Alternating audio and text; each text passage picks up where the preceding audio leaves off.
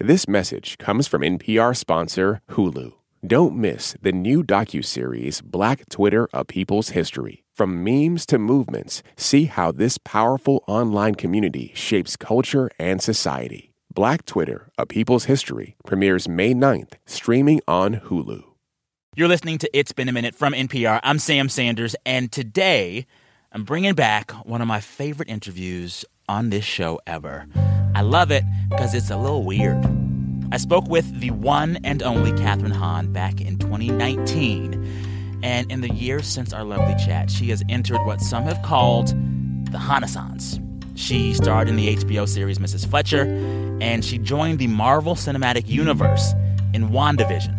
And for that performance, she just received an Emmy nomination. Also, Kathryn Hahn is going to be in the sequel to one of my favorite films of the last few years, Knives Out 2.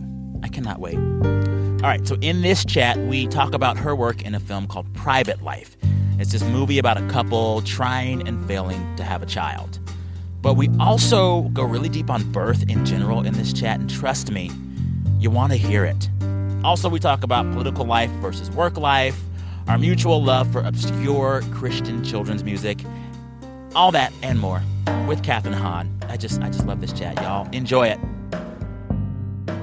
I'm researching you, getting ready for the interview, and I find out that we have a thing in common, a very strange, weird thing in common. We have both played, in our youth, Psalty the Singing Psalm Book. I'm going to burst into hysterical tears right now. Yes. Because I was under the impression all these years that was written strictly for St. Anne's Elementary School. No, ma'am. I played it at St. James Catholic School in Seguin, Texas. What are you talking about? Yes. I have never met a Psalty.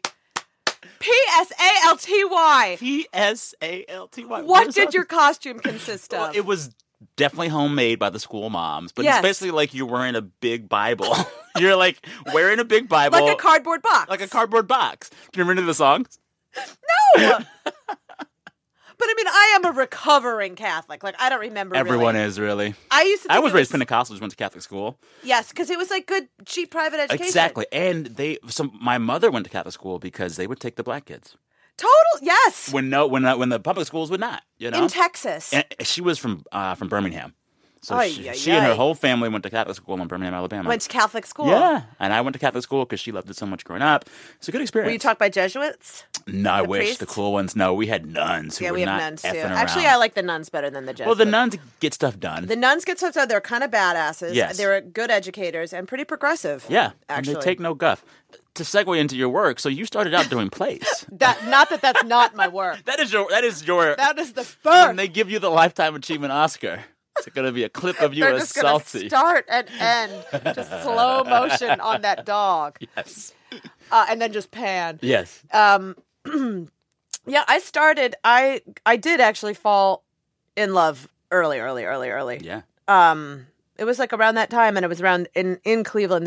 There was the Cleveland Playhouse, which was like the sacredest, most holy space for me. Wow. More so, no offense, than the Catholic Church. Yeah. I loved the bubble, like the holy bubble that it created. Like when it was like me and a bunch of scrappy actors all barefoot with our long toenails, just like making something out of nothing. There was like a holiness in it that and a safety, especially because I just always, like so many of us, I just like never felt like I was in my skin, or I always felt like I was like kind of not sure who my true self was, and I was always trying on something on the outside, like we all do. Yeah. And and so I did theater there all through elementary school, and I was like, that was You just stuck with it. yeah. Do you find the same holiness and community doing TV and film? It has taken a second. It's easier to find in the theater, Yeah. I think, because of a lot of factors. I think because of the idea of an ensemble. I love a backstage.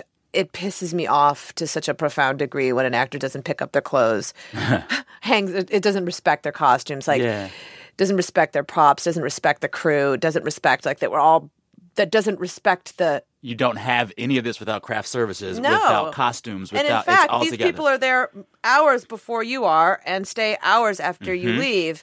I just don't understand how, like, real, true empathy-building work can happen when it doesn't happen within the world that you're making it. Yeah. So, do you think theater has more of that community than, like, not the film always, crew? but I can imagine film crews being like the big-name actor comes in and then leaves, and it's, like, no connection. Yes, a lot of it. And that's why I think I felt so disheartened when I first when I first started getting work in this medium. Yeah. I guess, or out here. Mm-hmm. It was like there was a weird divorce between the work I was being asked to do on camera and the work that I wanted to be able to do. How'd you deal with that? I don't know. It was like there was I was dissatisfied for a while. I don't know exactly what it was, but it took a second for me to realize that I could marry the two, that I didn't have to pretend to be something I wasn't for this weird place. Business. Yeah. That I was trying to fit. It was like I was doing like two different jobs. I was trying to like not just do my work. I was trying to like do what I thought they were supposed to be. Yeah. So you were trying to be yourself and them at the same time. Yeah. Which is too much. Too much. But it feels like with private life especially that what you want your work to be and what your work is kind of come together, no? This feels very much like hearing you talk about the movie and hearing you talk to me just now. This seems like art and work that is closer to your vision of what you want your career to be than some of the stuff before? Oh, for sure. I mean, there's been some projects before it, too, that I would say, like, kind of paved it. But, yeah, this for sure. The experience of it, the ease of it, the chemistry, the everything of it was just like, for sure. And Tamara's voice also. Tamara Jenkins, who wrote and directed it, And Paul Giamatti, who's like... Yeah. Still, it's so strange. I just saw him recently for the first time in a while, and it's so strange to talk about this movie without him or the experience of it without him, because I really and truly like don't remember much of what. It's hard for me to remember much of what I did. I just remember like his face. Like we were so clued into each other. Well, a lot of movies, the two y'all. Yeah, she shot it like out. a two-shot. Like we rarely see either of us in a close-up. It's like usually we're in a two-shot, which is also really rare, and I love. That's good. We should say, for those who haven't watched it, this movie, Private Life, you're playing this couple in their 40s trying to conceive, but there are complications. Yeah. And, like, it's funny, in talking about this movie with other people preparing for this interview, I realize, as someone who is not trying to have kids right now, is single as hell, can barely take care of a dog. You're a baby. I'm a little baby. But a lot of people in my life, a lot of people that I work with, that I know, they deal with this stuff, and you realize, unless you ask, they're not going to tell you about it. Yeah. But a lot of people deal with the difficulties of trying to have a kid. Well, no, it's interesting. I was, in my 20s and 30s, I didn't have health insurance. I had my long-term boyfriend, but I wasn't like, there was like babies were nowhere nowhere. Yeah. I was kind of raised to think like I was somewhat in control of my fertility and my decisions, and that it was my body and my, and I was, the 20s were about figuring out who I was and all those good things, which are and valid, and I'm so glad. I would never have been ready to be a mother in my 20s and even into my middle 30s. Like, there's no way. But then what I think is the pickle is that our biology is just, that's our most fertile time as women. So it just sucks. It's like your spirit's not ready. Yeah. Your body is. It sucks. Then the spirit gets ready. The body's like, tap out. And it's like, it's not in everybody's cards, and it's not for, and we're just strictly talking about, I think right now, like women. I think people are waiting later and later to start families. Yeah. And with all of this technology that's available, which is, in assisted reproduction, which is incredible. Yeah. But then for people then, I think also rely on it a lot now as a choice. Yeah. Like, I'm going to wait because this and this and this is available. And does that give folks false hope sometimes? I think maybe it does, because it's, you look at a People magazine and there's like someone on the cover with I was 73 and I had a child, and it's like. And you're like, you don't see all the story behind it. And, Michelle Obama just recently talked about having IVF with her kids, and it was like a big deal in the book, and it was so awesome that she wrote about it. It was so beautiful that so I think more and more people are like shining a light. But And this puts it out there, like and what I found eye-opening about the movie and the way that your character and Paul's character go about the hard business of trying to have a kid. It's like you'll make a decision and say, well, this is the way we're going to do it, and then you'll second guess it. And then you'll make that decision and say, we're going to do it this way, and then you'll second guess it. I think on the outside looking in, I was assuming, well, my friends who were trying to have babies, they've decided on this route, and they go down this path. Yeah. But in actuality, there's turns all along the way. All along the way that we kept calling it the baby carrot that would be dangled. Like you think that there was this line in the sand, like I'll go up to, like we'll do up to this point, but this is where I draw the line in the sand. And then you go further. And then you go further because there's so many other options. Yeah.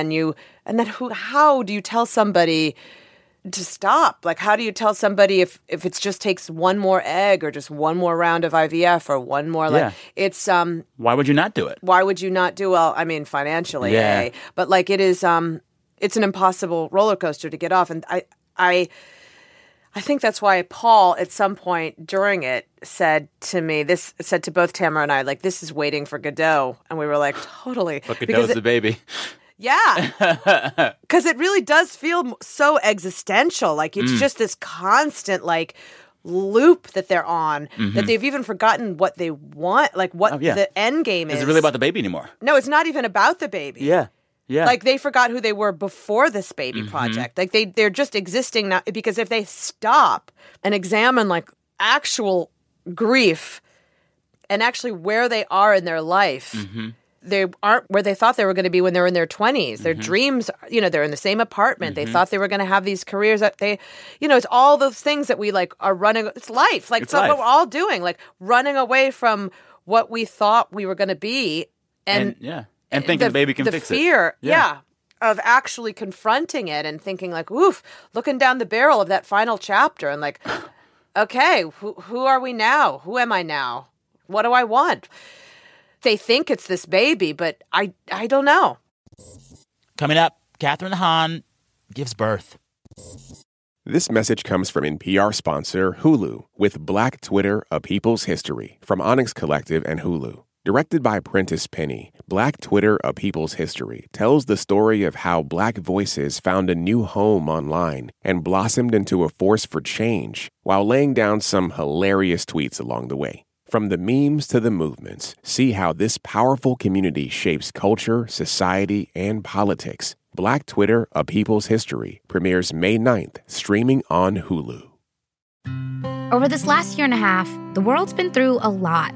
So on this season of the StoryCorps podcast, we'll hear stories reminding us that even when times are hard, we can still begin again. Listen to our new season wherever you get your podcasts. Did you bring any of your, like, theater training? I'm assuming you always bring your theater training, but, like, was there a certain part of you and your theater work that was brought to this film? Because it does feel, and it breathes in a way that, like, a really good stage play does. I had been doing, I think before this, the work that I had been doing, there had been an element of improvisation, and I love that. It can get tricky, but this, because the script was so baked, fully cooked by the time we got it. And it was like, she did not want any improvising at all, which was actually like a huge relief, I think. Really? Yeah. Because I could just focus on it. Yeah, and living in that moment. Yeah. So that felt like all I had was in this beautiful piece of writing. I didn't have to look outside of it at all. So that was on the script level, I think on the work level. And then on the backstage level, like we all, we shot in an apartment building. We all shared the same. Paul had one bedroom, I had another bedroom, and we shared a, toilet in the middle, and like with it. So we basically had like a backstage area, and then they'd call us to set, and we'd walk upstairs and go into the apartment. So it did feel like theater. Yeah. In that way. Net. Yeah. I read that to prepare for this role, playing a woman who's struggling to conceive, that at night after shooting, you would go to where you were staying and watch YouTube videos of couples trying to do IVF. Wow. I was drawn to these testimonials, these video testimonials that are on YouTube. And there are many of them. Which I had no idea. But I mean, there's anything, on YouTube. Yeah. Says the parent of a 12-year-old boy. But for some reason, it was like, it just became my little ritual every night, is that I would just kind of like, before going to bed, I would just like watch, not even like really consciously, I was just like hungry to see them. So many couples would just kind of tell their stories and set them to like music. And it would just be these stories of their fertility journeys with either positive or, you know, heartbreaking outcomes. And that's kind of how it seeped into my bones, I think. Yeah. This is the kind of movie that you do, and it inherently leads to conversations about your own life and your own fertility and your own mother, whatever issues. And you've talked about that before in relation to this movie, but it's like I was thinking before this interview, do we expect women to talk about stuff like this when it's tied to their work in a way that we don't expect men to? Like, should I ask you about fertility or not? I would never ask a man about it. Yeah, I was going to ask you, would you ask a man about it? I don't even think I've ever thought about fertility as a man thing. Interesting. You know what I'm saying? Right. Yeah. Well, you know, it's interesting you bring this up. Like, I have done in walking around for this movie and in these discussions, there's been a lot of like, you know, the Me Too movement discussions and all these things. And it is so interesting to think like, you wonder how many of the men have been asked this question about how they feel like things have changed since last year. Because I feel like I've been asked that question so many times, which is such a weird question. Just to feel like one human with a vagina can speak for the women. For an right. Yeah. Yeah. It's just a very interesting, anyway, it's a very interesting time. Is it not? Yeah. Do you get tired of that question? I don't know if I get tired of the question because it certainly is, I'm glad that conversations are still happening, but I just still want it to feel, I hope that it still feels fertile. Maybe to bring it back into this conversation. You know what I mean? Yes. Like, are we still still paying attention? Are we still feeling this movement in this moment? What's the like thriving, living, changing heartbeat in it? You know what I mean? Like, what's actually being discussed rather than is it just because you're a woman and happen to be in front of a camera? I feel obligated to ask you the Me Too question, and And what does that mean? Yeah. Well, and then it's like you have all of these thoughts about the world and your industry, but you still got to just go to work. Well, this is what I think. This is an awesome segue, Sam. It's hard because you can't really bring it to your gig. Like, you have to walk in. I mean, at least in this gig, I have to walk in the role into the room and not have, because if I'm conscious of any of that, then that's an inhibitor to me that gets in the way. Like, I can't walk in thinking about a big picture. Or like it can't be like an issue movie. Yeah. Otherwise, I also don't think it works. No. Like, it has to be human. Yes. How do you separate? How do you turn that switch on and off? Because you're an activist, like you are involved in politics outside of your work, and you. We all are. But like, do you have a problem leaving politics at the stage door? I guess. I don't know. As a performer, I feel like who people are, their bodies are politics. Yes. You know what I mean? Yes. So like I almost feel like if I try to articulate something, then I don't want to be. I don't know how to describe it, Sam. I'm trying to birth it through a real tight canal right now. Just a lot of birth. Just a lot of birth. She's crowning. She's crowning. Push.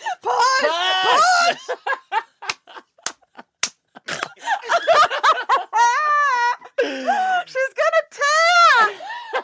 Someone told me the other day that used to be back in the day.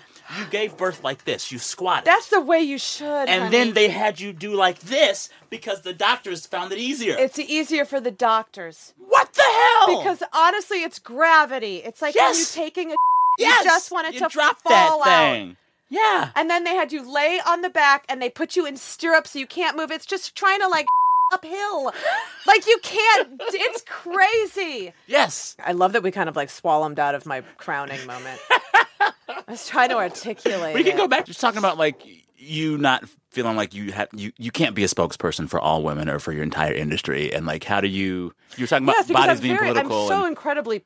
No, I do feel very political. I'm incredibly like I feel very passionate. But I'm like it's maddening.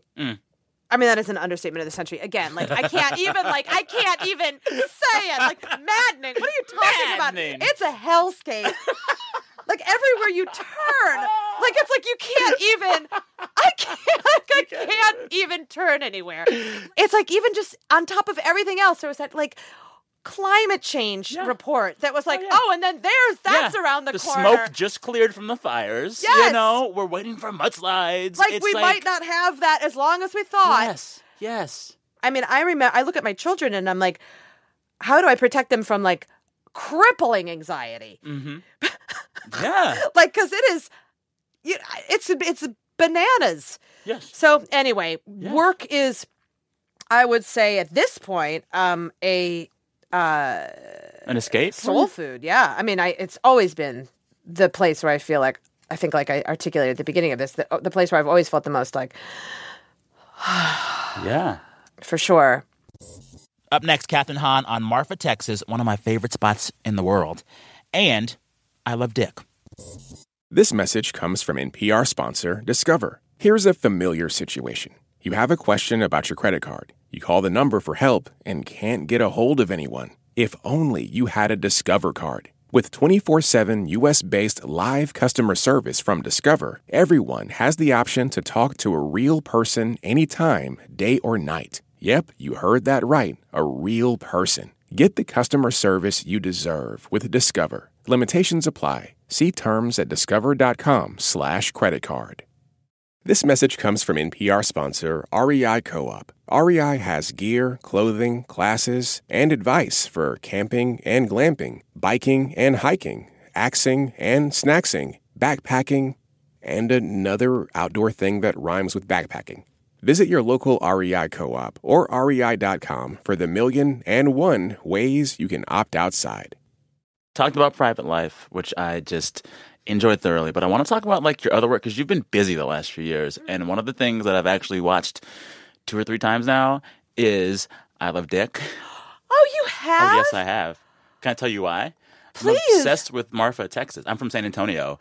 And for the 3rd year in a row now, I stop in Marfa for like 5 or 6 days before I go home for Thanksgiving. So I was just there a few weeks ago again with friends. And in the Airbnb, I made us all watch I Love Dick. Oh, my God. I've watched that show a lot. Oh, that's awesome. It's a good show. And I've walked through some of the places where y'all have shot. Yes. I have friends at the station there, Marfa Public Radio. Oh, in the old gas station? Yeah. Oh, I had to get changed in there a few times. That was like was a little a makeshift dressing room. Yeah. Oh my God, that's beautiful. I just had a sweet email exchange with Rob Weiner, who's like the head of Chinati. Oh yeah. Yeah, I loved Marfa so much. And I loved that show. So it was yeah. I love the way that you bring intensity to every role, but something about the character you played in that show, the entire time you are this volcano waiting to explode. And there's such intensity in every movement, in every eye roll, in every whisper. And it's this beautiful expression of how everyone, whether they show you this or not, everyone in that same way is barely holding it together. Oh. Everyone has like the stove pot top on top of the boiling water. And you do that in that show so well. Oh, Sam, that is really sweet to hear. Oh, God. I liked it. I love it. I'm actually seeing Sarah Gubbins tonight, who is the writer of... Yeah. Anyway, I can't wait to tell her. That means a ton. Oh, man. I'm telling you, I loved it. God, I love it. That. I really... Oh, that means a ton. Yeah, that experience I'll hold very dear. It was a really tough one. It was a hard place to live for that. Yeah.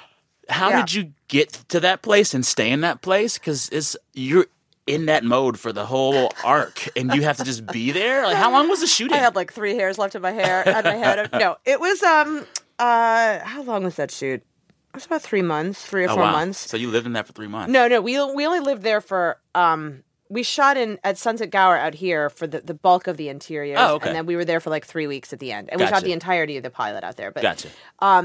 I did love it, and I loved that source material, and I mean Griffin and Kevin and Roberta. The whole cast was phenomenal. But thank you for saying so. It's weird too because people always, if people say, "Were you expecting another season?" or "Were you?" I, of course, would have loved, but I think it also kind of exists perfectly as an 8-episode thing. Mm-hmm. I would have been fascinated to see where it would have gone, but I think it also kind of is like the chord it's kind of like perfectly, Yeah. Yeah. Okay. How it ended. Yeah. I mean, well, also it's like one of the things that I notice about like that role and your role in Private Life and your role in Transparent and other stuff, it's like so many of the characters you play, everyone thinks they're crazy, but actually they're just right. Oh, you know, that's awesome to hear. Everything your character thought about Kevin Bacon's character was true. All of the angst that your character in like Private Life feels is true, but no one and so what seems to be a rationality is just you being radically right, and no one gets it, and then they think you're crazy. Is this? It feels like this is a thing women characters in film do because it feels like a way that women in the real world are treated a lot. Sam, well, I mean, what's deep about what maybe you just latched onto there is that, and something I had never thought of, and I don't know if I can, again, speak to it globally women-wise, but there is certainly something that I had never thought of, is that a lot of these women are really, really trying to be heard. Mm-hmm. That's something that I, as a human, can completely recognize for myself. Yeah. That was something growing up. I always felt like I was trying to be heard, to be really seen. You thought you weren't seen or heard growing up? Why do you think that is? Or was? I think for a lot of reasons, personally and family of origin wise, and there's a lot of attention on a lot of other things going on in my family of origin, and so I think I was always constantly like the tap dancer of the family, if that makes sense. Okay, yeah. So I was always like on the outside of myself. Like I felt like I was, what's that expression? The extroverted introvert. Mm-hmm. Like you felt the need to perform? Like you had to... Oh, for sure. Like all I wanted to do was be reading a book. Mm-hmm. Like I never look at a monitor. I really don't like photo shoots at all because I hate being still and captured. I just get very self-conscious. Okay. I can see that. I just like you're moving. You want to move. You're a shark. Not even in a like dramatic way. Yeah. It's like I feel like, oh, now I have to like be something that I'm not. Yeah. Like I have to be like, oh. Yeah. Like it goes back to that, like, trying to fit into like the Hollywoody actor thing. Yeah. Or just like to present for somebody else's gaze just makes me feel like sick. I can't describe it. Does playing these roles, these emotionally intense roles in different ways, Private Life is emotionally intense in a different way than I Love Dick, in a different way than The Romanovs, in a different way than whatever. Do these roles give you something? Because I can see you giving so much when I see you in these roles. But do you come away from a performance or a role and say, I got something from this? And if so, what is it? Always. Especially when it's something that feels this, like the ones you described that are this rich, that I'm asked to bring my full self, and then I feel like I'm challenged to bring like to like push myself in ways that I haven't before, or that I'm able to like dig into icky crevices. Yeah. Or things like that don't feel as like pretty in the light. Like that's being a human being. Like that is, I hold those so like, going back to the beginning of our conversation about like just like being in a church somewhere. Like that's where I feel like I've learned something about what it is about myself and about what it is to be a human. Like I have more wisdom. You know yourself. Of myself, yeah. If that makes sense. Yeah, I love that. Thank you, Kathryn Hahn. Thank you so much for this. Thank you. Thank you. Keep this work coming, because I'm telling you, if Kathryn Hahn's name is on it, I'm eating it up. I'm eating it up. I love it. Thank you. Thanks again to Kathryn Hahn. She is up for an Emmy for her work in WandaVision. This episode of It's Been a Minute was produced by Brent Bachman and Alexander McCall, with additional production and editing from Liam McBain and Jordana Hochman. Listeners, don't forget we're back this Friday with another episode, and for that one, we want to hear from you. Share the best part of your week. You can send that by just recording yourself on your phone or something, and then emailing that file to me at samsanders@npr.org. samsanders@npr.org. All right, till Friday, thank you for listening. Be good to yourselves. I'm Sam Sanders. We'll talk soon.